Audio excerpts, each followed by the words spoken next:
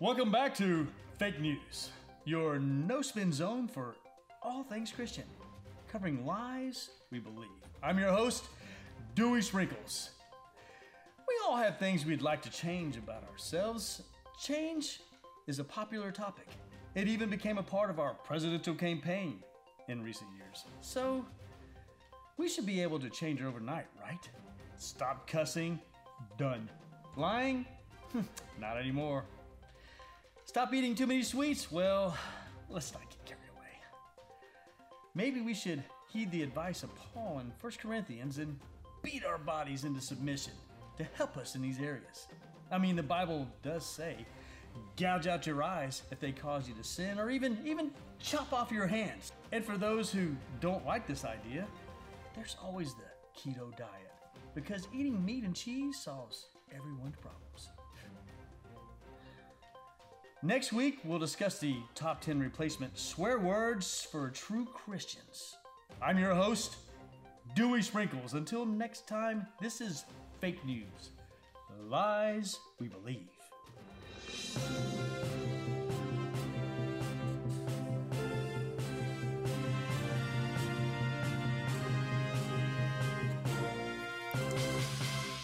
Good morning, Bridge. How we doing, guys? You doing good? So good to see you. I'm Dewey Sprinkle. I love those videos. Curry and those guys doing a great job on that. But it's so good to see you this morning. How many of you would agree with me that America is an incredibly impatient society? Don't look at anybody, but it's the truth. I mean, we live in an instant society. We want everything quick. Microwave takes 12 seconds and we're thumbing. Oh, come on. What's the deal? I'm going to show my age, but I remember the day, some of you guys will relate to this. I remember the day when if you needed information, you got in the car, you drove to a thing called a library. It was a building thing. Some of you don't know what that is, but anyway, there was one. And you hoped against hope that they had a book with the information in it. And if they didn't, they would call the other libraries in the county and they would get one shipped over that would take 2 or 3 days. And you finally find a book and you finally get your information and you were so excited you found it. And nowadays, we pull it all out our little smartphone and we just type our little question in there and boom, boom, boom, there it is. But if it takes more than 5 seconds to come back to your phone, what do? Come on, you know what you do. What's wrong with this thing? Man, what's the deal? Now, understand the dynamic of what's happening. You have typed in an obscure question. It has left your phone, gone to a satellite in outer space. It has bounced off that satellite, searched the entire planet for the answer, found it, gone back to the satellite, and bounced back to your phone. And if it takes more than 5 seconds, you're going, what's the deal? I need my information now. Don't look at me like you don't know what I'm talking about. That's exactly what we do. We live in an instant society. We want everything R-A-T, right now. That's when we want it. And marketing people don't help because they convince us that if you buy this product, you'll be instantly happy, right? Buy our car, you'll have beautiful women around you right away. That's just the way it works. All you got to do is do that, right? Join our gym and you will have a flat stomach in just 10 minutes a day. I don't have a flat stomach. This is not a six-pack. This is 2 liters is what that is. That's and to make it worse, watch a sitcom. You can have a sitcom family, and they will have the most horrendous problems that any family could have, and they solve the problem in 30 minutes, and they're all happy. That's the world we live in. No wonder we start to believe that, whatever the issue is, I can change. I can change overnight. Things could be better tomorrow. That's all there is. For those of you that are new, we're in a series we're calling Fake News, Lies We Believe. And what we're simply doing is challenging some of those ideas that get perpetrated on us in the culture, and sometimes so insidiously that we don't even realize that it's there. It's kind of subliminal, and it hits us, and we buy into it. We don't even realize it, but in fact, they simply aren't true. And what we're trying to do in this series is help us to challenge our worldview and ask ourselves the question, do I have a biblical worldview? We've looked at a definition every week. Let's look at it one more time. Here it is on the screens. Here we go. Worldview is, read it with me, 1, 2, 3, go. The overall perspective from which one sees and interprets the world, a collection of beliefs about life and the universe held by an individual or a group. I've said every week, whether you know it or not, whether you call it worldview or not, you have one. You filter everything through this system of beliefs and ideas and filters to gauge whether they're true or not. The problem, again, is that sometimes our worldview is a collection of beliefs that simply aren't true. And we don't even realize they're not true. Therefore, we always are reaching for the abundant life that Jesus promised, and they never come. So here's what we're doing. We're challenging those ideas week by week. Today, of course, we're challenging the notion that change is quick, or perhaps on the other side of the equation, that you can't really change. That nobody ever really changes. Come on, a leopard can't change his spots, right? But you can't teach an old dog new tricks. I mean, the reality is nobody ever changes. Am I right? Then what are we doing here? God bless you. Thanks for coming. Go get some brunch. I mean, if nobody ever changes, what's the point? But that's the reality that the culture would have us believe. And what I want you to know, the truth is that change is possible in the power of the Holy Spirit, but change is often not quick. Change is a process. Real change happens over time.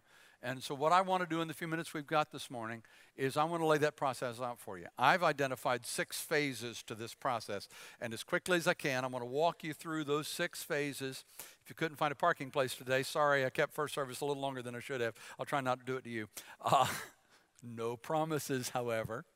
We're going to walk through the 6 phases of the change process that I've seen from experience and believe the Scriptures present. And then I'm going to ask you to lean into this process and understand it and embrace it. The second thing I want to do is I want you to help you understand, I want to help you to understand the feelings that are associated with each of these steps and then the action steps from it. So identify the process, understand the feelings associated with it, and then let's make a commitment to the action steps. If there's ever been a time that you want to go to the Bridge Church NC app and pull it up and read the notes, this would be the day to do it. Save it to your journal and take notes. If you don't want to do that, there's a note card in your table, your chairs. Pull that out, take some notes.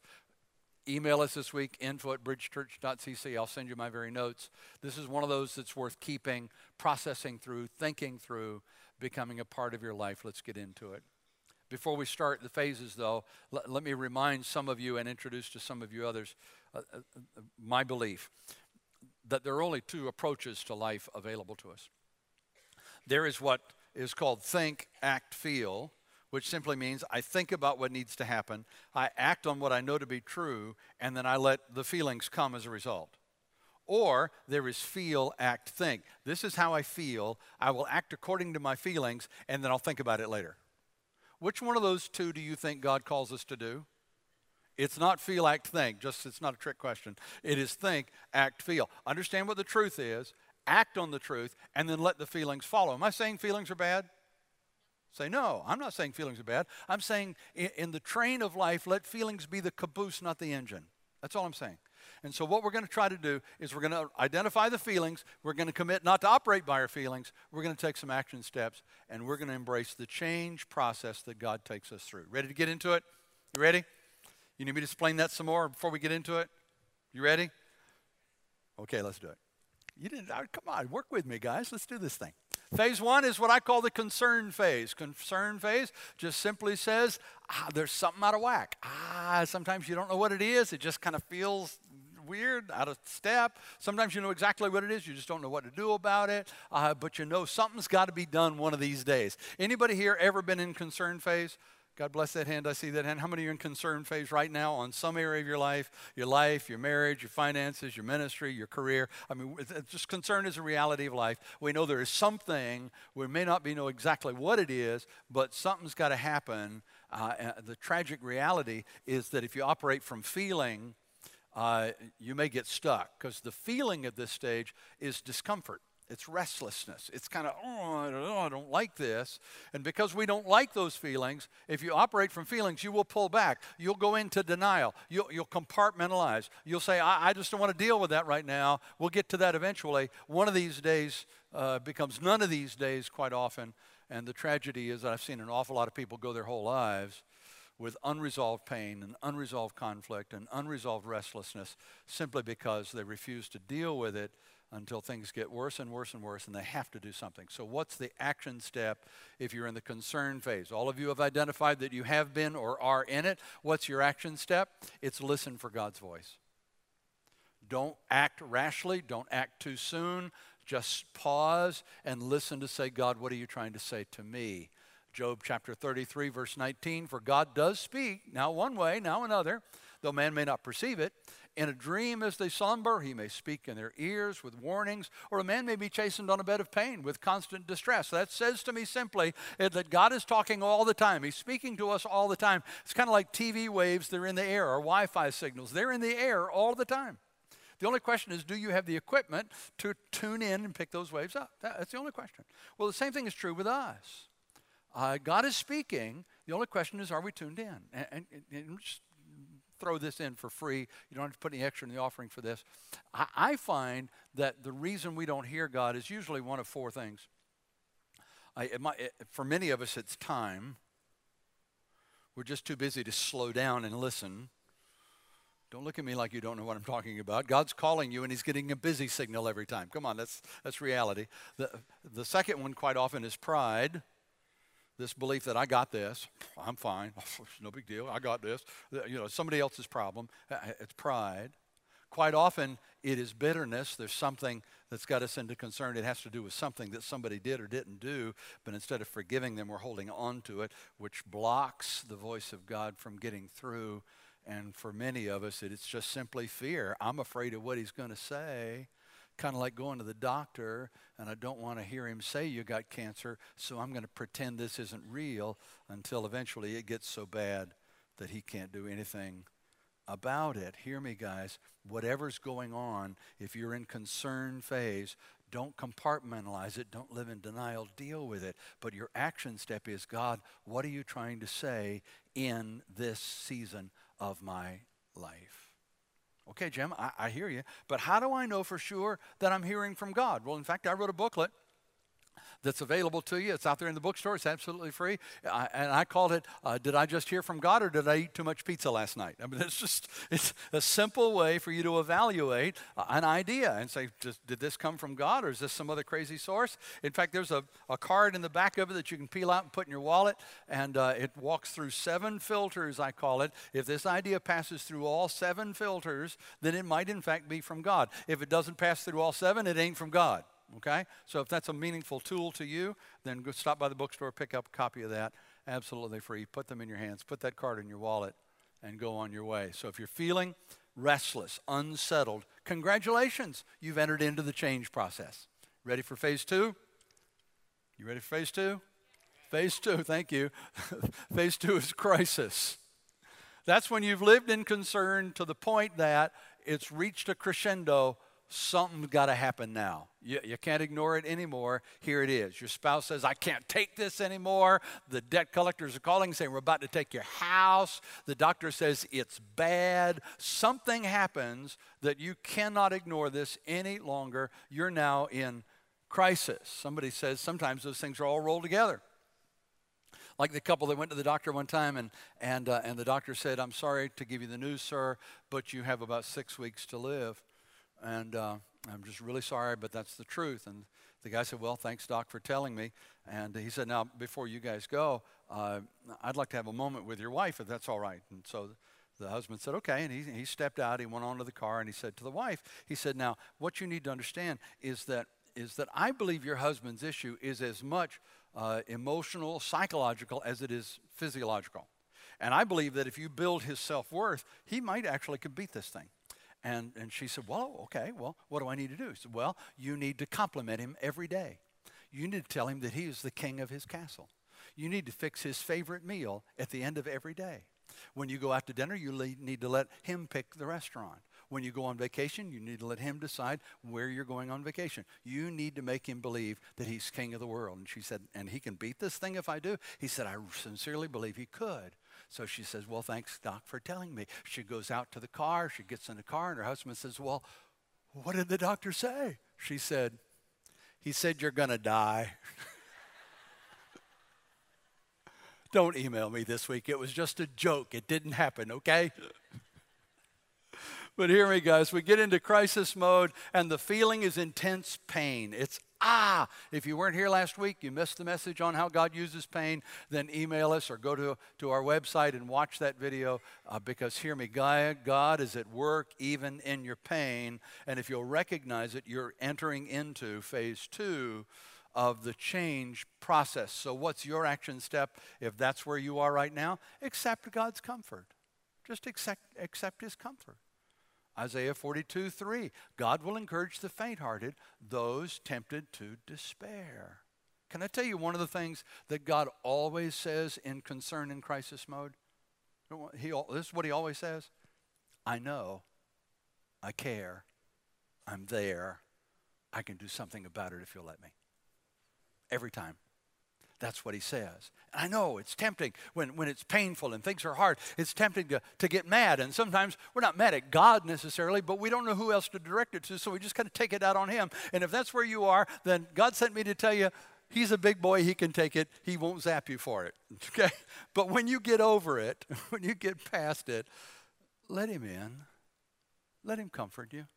Let him speak life into your pain because he wants to take you through this entire process to become who you can be. Crawl up in his loving arms and say, Lord, I don't fully understand this, but I know you have a way of working everything into a pattern for good.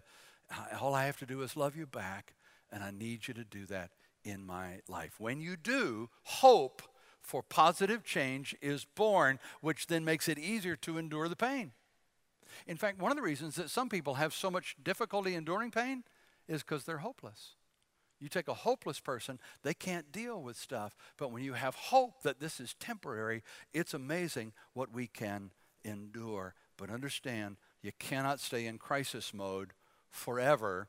You eventually have to move to phase 3. So phase 1, pop test time. Phase 1 is concern. Phase 2 is crisis. Phase 3 is choice. You can't ignore it any longer. You can't just live in this pain. Something's got to go. I either have to accept responsibility for what's happening, or I have to blame somebody. I have to believe that God wants to bring good out of this, or I have to cooperate with him, or I have to get mad and pull away. I can't just stay here anymore. And I'll tell you what I've seen through the years, that one of 3 or 4 choices is often what people take that does not lead to change. I've watched people come to this choice point and they chose to escape, maybe through drugs or alcohol or watching soap operas or having an affair or something. They find a way to do something else that releases some phenethylmyrmans, I call them, endorphins in your brain to avoid what's going on. Other people just slip into down mode. They just go down and they sleep a lot. And sometimes there's a thing called clinical depression that has to be dealt with medically, but sometimes depression is the result of a choice that you've made to not deal with something, and you bury it, and it starts eating you alive, the scriptures say. I've seen some people escape hiding at church. You ever seen that? Well, they're just so busy. They're so active. They're serving here and serving there and doing this and doing that. And you think, man, those people are wonderful. They're in love with Jesus, and they might be. But in fact, what they're doing is running from something that they don't want to have to slow down and deal with. All I'm saying is when you come to choice mode, your only choices are escape or deal, because status quo is no longer an option. So what are the feelings of this phase? It's often fear. This can be a scary time. Can be a confusing time. What's going to happen now? If I make these choices, where will they lead? What does the future hold? It can be a really scary time. And I need to warn you before we get to the action step of this thing, don't be surprised if the pain gets worse before it gets better. Sorry, I'll tell you the truth. Sometimes it gets worse before it gets better, because all you've really done so far is added confusion to your existing pain. Oh, Jim, this is the most encouraging sermon you've ever given. I'm just telling you the truth, okay? Let me put it this way. How many of you ever decided to get in shape? Anybody here I'm just going to get in shape? What a lazy bunch of people. I can't believe. So those of you who did, the few of you who did, and you went to the gym and you worked out one day, how did you feel the next day? Better or worse? Worse, because it hurts. I call it muscle awareness.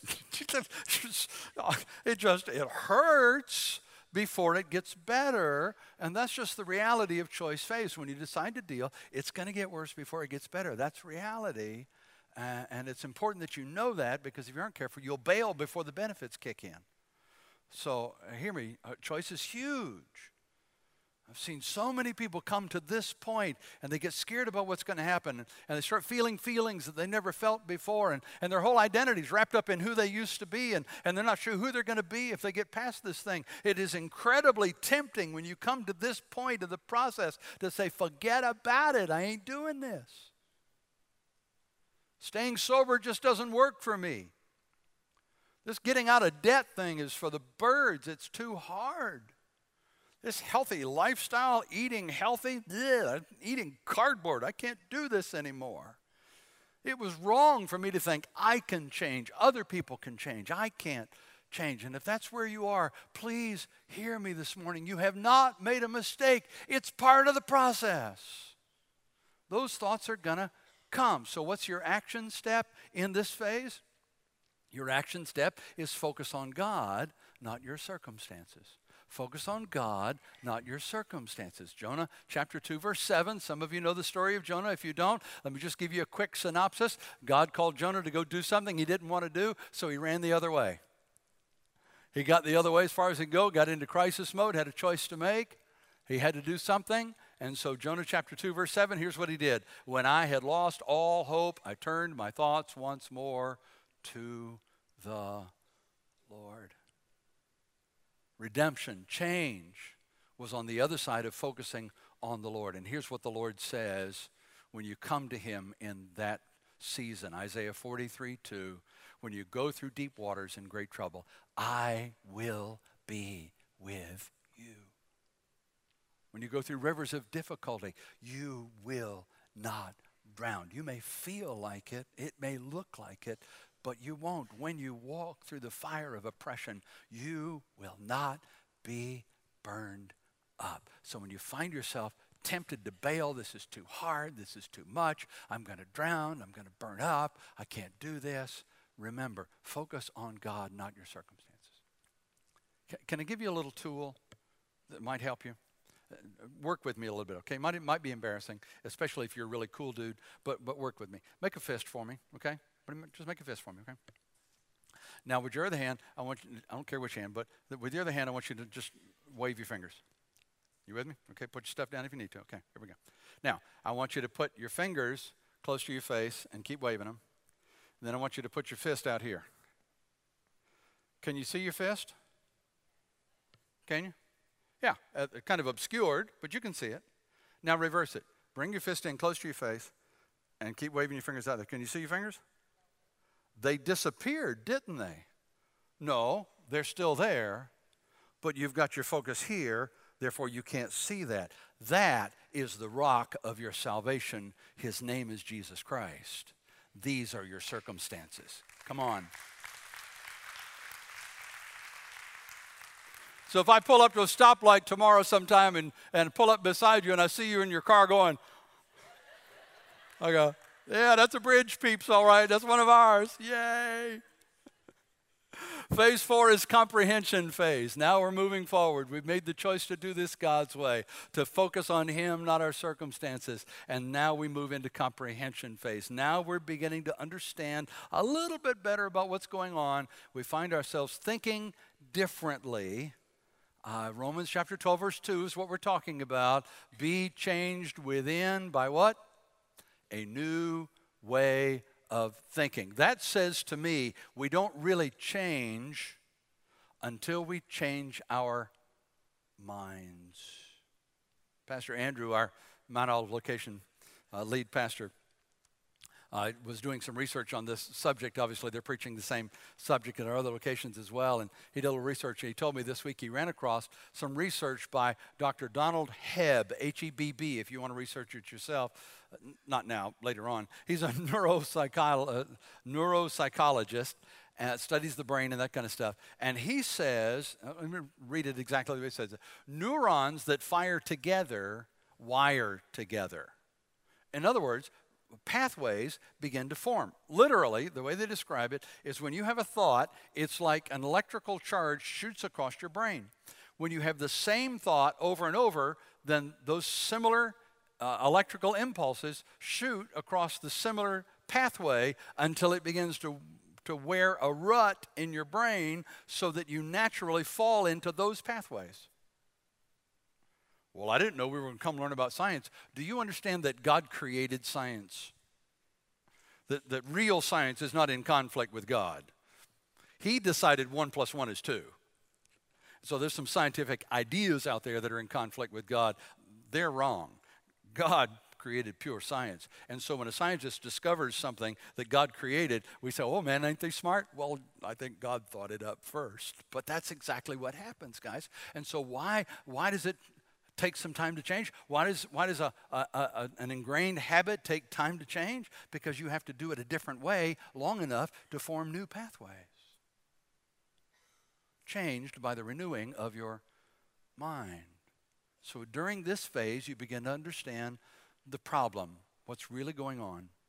You begin to understand yourself and your part in this problem. You begin to understand some of the people around you and their role in all of that. You begin to understand God and how He's working and all this stuff. You start thinking, maybe I can change. Maybe this is for real. And so the feelings in the comprehension phase is what I call cautiously hopeful. This idea that maybe I can, because you're beginning to understand why you acted that way, why others acted that way, and how God is helping you to think differently. Now, I got a couple of warnings at this stage before we get into action steps, okay? Here we go. First of all, truth does set you free. Jesus said it does, and it does. But first, it hurts. Can I get an amen in the house?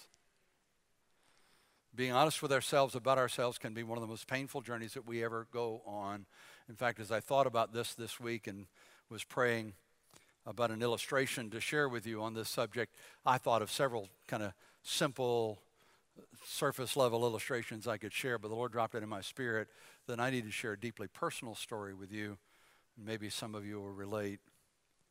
It was in the 90s when a group of elders that I worked with had come to trust and have great respect for their counsel. And we had a meeting, a prayer time one morning, and one of the elders looked at me and said, Jim, you know, you are really good at coming in grace. You're not really good at coming in truth. And Jesus came in grace and truth. And my first reaction to that was, how dare he speak to me that way? And then my second reaction was, boy, he just saw through me, didn't he? This ability to speak gracefully, this ability to speak diplomatically, this ability to speak, motivationally came naturally to me. To this ability to tell people the truth, speak the truth in love, Paul said, did not come naturally, and I found myself avoiding it. It was a tough journey for me. It was painful realization that I had to face. The second warning I have to give you is that knowing the truth and doing the truth are not the same thing. Just because you know what's going on doesn't mean that anything's changed yet. You actually have to start doing things differently. A lot of people make this mistake. They think, now that I know what's wrong, I'm fixed. Now that we know in our marriage what's been happening, we're okay now. I've had people come to me over the years and say, Pastor Jim, boy, that was a powerful message. That changed my life. Thank you. And I always appreciate that encouragement, but I always also know this is just stage 4 in the process. The only thing that's actually happened is that you've become cautiously hopeful that you can actually change and you can get better and things can get better. You got some education to do. You got to learn some things before it actually becomes a reality for you. In my case, in this particular story that I've told you, I had to go on an exploration and ask myself, honestly, why is that true for me? I'm in a natural kind of easygoing personality, and I like people and that kind of stuff. But I had to be a deeper root issue to that, and so I explored it. I actually went to a counselor a few times and asked him to help me explore that and sort it out. And here's what I came to. I've never shared this publicly until first service this morning, but here's what I came to. My mother was a wonderful, loved Jesus with all of her heart, served the Lord faithfully, taught Sunday school for 50 years, went home to be with the Lord about 2 years ago. But she was not an emotionally strong person. And my dad was, his approach to it, his way of dealing with that, was to say to us kids, now if you do that, you're going to upset your mother. Don't upset your mother. Oh, come on now, you're going to upset your mother. You better quit. You know your mom's going to get upset. He couldn't stand to see her cry, couldn't stand to get her upset. And so we walked on these eggshells all through my childhood. My stepbrother was here this morning in first service, and he agreed with me about the story. It's just we kind of walked on these eggshells all of our lives until it became ingrained in me, don't upset people. If you say something hard, it might upset them, so don't upset anybody. And I had to deal with the reality that I was a liar.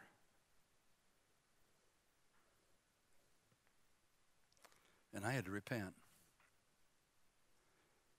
I was telling people things were fine when they weren't fine at all. They would ask me for hard truths. Anything I need to know? No, everything's fine. No, it's good. No, it's good. And I had to face that reality, and I had to repent. I had to change. But I had to learn the root before I could deal with the fruit. And in the comprehension phase of the change process, did I mention that the truth will set you free, but first it hurts? That knowing the truth and doing the truth are not necessarily the same thing. I came to that place. How many of you know that when you're at an extreme and you break out, pendulums don't swing from extreme to balance.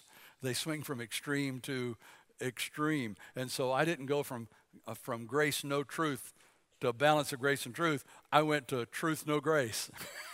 And the staff of the church that I was leading at the time, I actually heard them say that some of them finally got the nerve to tell me that the word among the staff is anytime I said, I'd like to see you in my office for a minute, everybody would freeze and go, oh no, Pastor Jim wants to see me in his office. Pray. Because I had lost all my grace, but I was telling the truth now, buddy, and I had to find my way back to this balance of grace and truth. You can ask the bridge staff now. I hope they will tell you that I'm gracious, but that I will tell the truth as I understand it, because that's how Jesus came, and that's who I want to be. So what am I saying? Your action step, whatever your issue is take every opportunity to learn. Learn all you can about yourself, about your circumstance, about the root issue. Here's what I'm saying. When you need to change, stop trying to change. Well, I'm trying to quit smoking. I'm trying to get my finances in order. I'm trying to fix my marriage. I'm trying to quit trying. Start training. Go learn some stuff you need to learn. That's why we're revamping our whole small groups dynamics around here. You'll hear a lot more about it as we get into the fall. September, we're going to be releasing a catalog of the trainings that are available, the small groups that are available across this house. We're launching a whole new wave in October. And we're going to say to you things like, if you got marriage issues, then get into Marriage 101. If you got financial issues, get into I was broke, but now I'm not. If you got step family issues, get into the blended family small group. If whatever your issues are, we're going to offer you a group for it. We're going to help you with divorce care. We're going to help you with whatever the stuff, but you're going to have to learn the truth and start doing the truth in order to get free. Does this make sense? Can I tell you my hope for this place during whatever tenure I have with you is that discipleship will become the order of the day. People will come to Christ, but in fact, we will grow up and become more and more and more like Christ, and we're not going to try to get there. We're going to train to get there. Because comprehension of what's really going on is a huge part of the change process. Now hear me, I've got to say this and we'll move on. When those opportunities come and you understand you've been through concern, you've been through crisis, you've made the choice to do it God's way, now it's time to learn and lean in to learn. Satan is going to whisper in your ear, this doesn't apply to you. He's going to tell you you don't have time to do it. He's going to tell you those people don't understand. He's going to tell you all kinds of stuff. Why does he tell you that? Because he can read. And he knows that transformation is on the other side of a renewed way of thinking. And if he can keep you from learning, he will block you from changing. The more you know, the more hope grows. But you're still only 4 phases into the journey. So phase 5 is the conduct phase. The conduct phase. That's where your knowledge actually starts to become a part of your lifestyle. You don't just believe it, you're actually starting to live it. And this is a critical phase in this journey, which is why James said in chapter 2, verse 17, read it with me, it's on the screens, here we go. 1, 2, 3, faith, if it is not accompanied by action, is dead. Faith being what you believe, whether you can hold it in your hand or not. Action being what you do based on what you believe. Your conduct, your beliefs become your behaviors, which set the direction for your life. So what am I saying? The Bible calls it repentance.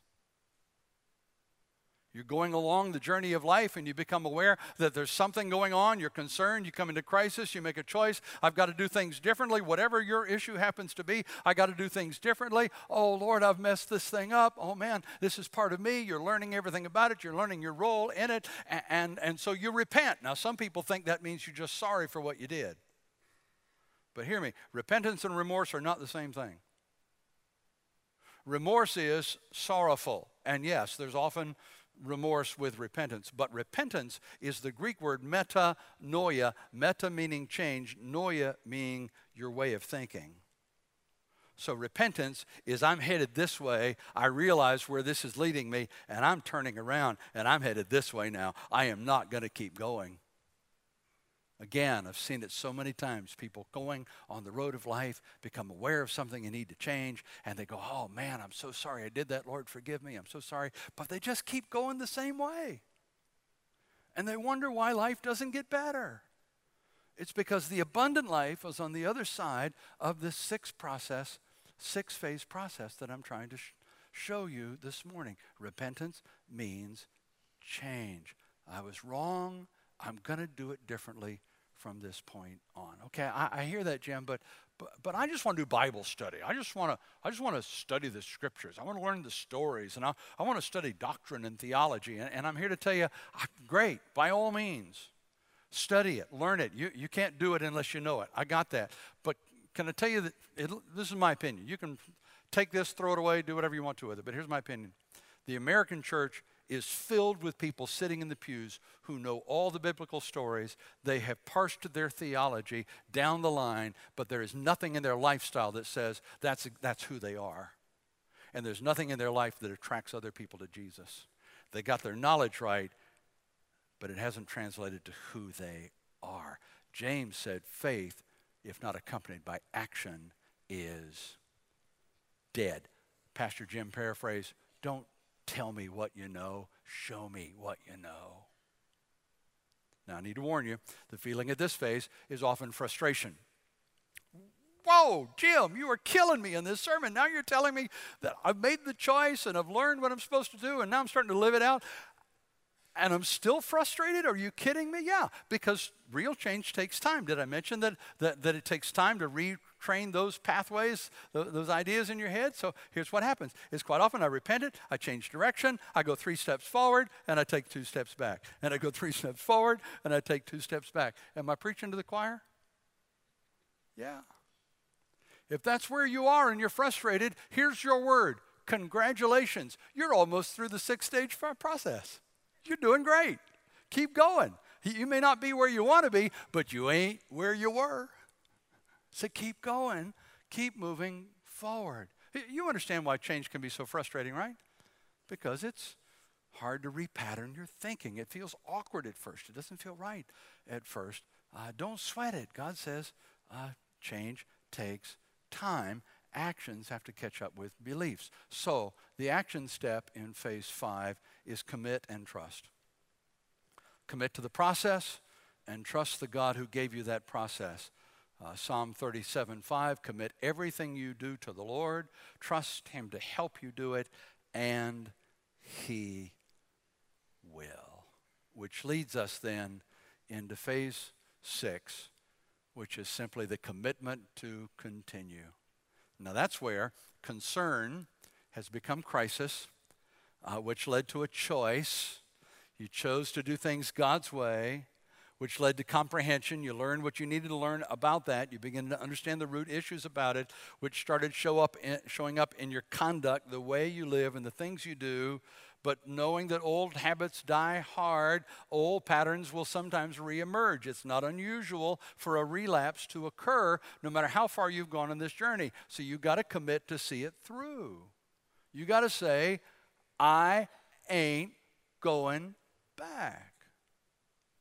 Many of you have commented, those of you who've been around for a while have commented on the weight that I've lost in the last year. And I made a commitment last fall that I was going to get healthy. If I was going to take on the role of leading you guys, I was going to get healthy. I've dropped about 50 pounds in about 6 months. And now for 3-4 months, I've kept that weight off. This past weekend, after 10 months into this journey, this past weekend, 4th of July gatherings, I find myself eating stuff that I haven't eaten in about a year. And when I go, what in the world are you doing? I don't know, but it's good. I'm going to have some more. And I'm just going, why? No. And I found myself going, ain't it just like God that I'm going to teach this at church on Sunday and I'm having to live it out during the week? Come on, Lord, give me a break. I ain't going back.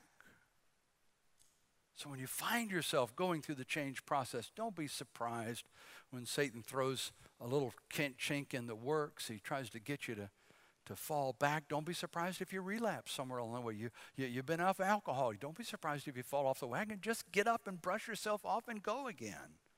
Get back on track, because ultimately this is about a lifelong journey of making Jesus Lord of our lives. I told you that phase 5, the Bible refers to it as repentance. Phase 6, we're talking about sanctification. The Bible calls it sanctification. It's this idea of being set apart for His service, of establishing Him not just as Savior, the one who saved you from your sins and set you on the right path, but as Lord, the CEO, the life manager, the one who's in charge, where you finally say, God, I realize I'm here for a purpose. You put me here on purpose, with a purpose, and the most important thing I do with my life is to fulfill the purpose for what you put me here. I want to follow you. I want your will to be my will. And hear me, guys, we will never reach a point where we no longer need that ongoing sanctification in our lives. There's a commitment point where it starts, but then there's a lifelong commitment to continue to be sanctified, to continue to grow. Paul understood that. Philippians 3:12, late in his life, he said, I haven't learned all I should even yet, but I keep working toward that day when I will finally be all that Christ saved me for and wants me to be. So what are the feelings in, say, phase 6? We'll wrap this up. It's a mixture. There's hope, there's discouragement, there's anticipation, there's confusion. There's just all those things get wrapped up. Whoa, Jim, that sounds hard. I don't know if I want to be a Christian or not. Well, here's what you need to understand. It rains on the righteous and the unrighteous. Life is about getting problems, learning from those problems, getting stronger because you learned, and getting better. That's life. The only difference is, as a follower of Christ, you get the power of the Holy Spirit operating in your life to get you there. That's the difference. We're still on earth, and these things are reality for us. So the action step in phase 6, hear me. This is what some of you came to hear me say 35 minutes later, 40 minutes later. Here's what you came to hear me say. Don't quit. Don't quit. It's worth it. Keep going. Keep going through this thing. Commit to it. Galatians 6:9, let us not get tired of doing what is right, for after a while we will reap a harvest of blessing if we don't get discouraged and give up. Don't quit. Got to close. Can we walk back through the phases right quick before I let you go? Because I got one final question I need to ask you. Here's the question, and then we'll walk through them. What's the pivot point? What's the most critical phase of the 6? Walk through them with me. You're concerned, something's going on, not sure I know what it is, or if I know, I don't know what to do about it. Crisis, it's risen to a level, I have to do something. Choice, now I'm deciding whether to escape or deal. What am I going to do? Comprehension, I'm trying to learn everything I need to learn so I'll know what to do. Conduct, I start to live out the things that I've learned. Commitment to continue is even though I may slip and fall, I'm going to get up and get going again. Which is the most critical phase in all of these? Choice. choice. It's that moment where you know something has to be done and you make a decision. Am I going to do this God's way, or am I going to do this the culture's way? And am I going to buy into the belief that I should be able to change overnight, or nobody ever changes? Or am I going to understand that God takes us through a identifiable process, and when we do it his way, choice comes? Can we pray that prayer together before I let you go? Let's bow together. We've acknowledged this morning, Lord, that we're all, at least in concern phase in some area of our lives. Some of us are in crisis phase, which means all of us may well be at the choice phase. If not now, then soon. We choose Christ. Say it with me. Say it out loud. Say it silently. I don't care. I choose Christ. Choose to do this God's way. Choose to work through this process so that, in fact, I can be better. I can find the abundant life that Jesus promised, and I can become not just an abundant life liver, but I can become an abundant life role model for others who want almost desperately to believe that it's true. Thank you, Jesus, for every person in this room, those that are watching online. We're making a commitment here and now to choose Christ. Keep your heads bowed for just a minute. Nobody's looking. It's just me and you and God. Maybe you've never made that choice before. Maybe this is the first time you've ever said, you know what, I want to follow Jesus. I'm not even sure all of the implications of it, but I want to do it his way. Then your prayer with me is, Lord, forgive me for not doing this before. Give me a fresh start right now. I want a new life. That's what he said he'd give you. If any man be in Christ, he is a new creation. The old is past, the new has come. So if that's who you are, just say, I choose Christ. Thank you, Jesus, for speaking to our hearts today, for the change process that you're taking us all through. In Jesus' name, amen. Would you stand with me this morning? Thank you so much for being here on this 4th of July weekend. So glad that you're in the house of the Lord. I do pray that you'll take these phases, you'll process through them. Altar workers are coming right now. They'll be here in the altar when we finish our closing prayer time. Maybe you need to pray with somebody before you leave here today. Take advantage of that opportunity. Don't miss that chance. First-time guests, stop by the VIP table. We got to thank you for coming. Gift or live to put in your hands. We'll see you guys next Sunday. Father, thank you for the privilege of doing life your way and understanding that you will make up the difference between what we're capable of and what life is throwing at us. We're counting on it. We're depending on it by faith in Jesus' name. And all God's people said, amen, amen. God bless you guys. Have a blessed week. See you next Sunday.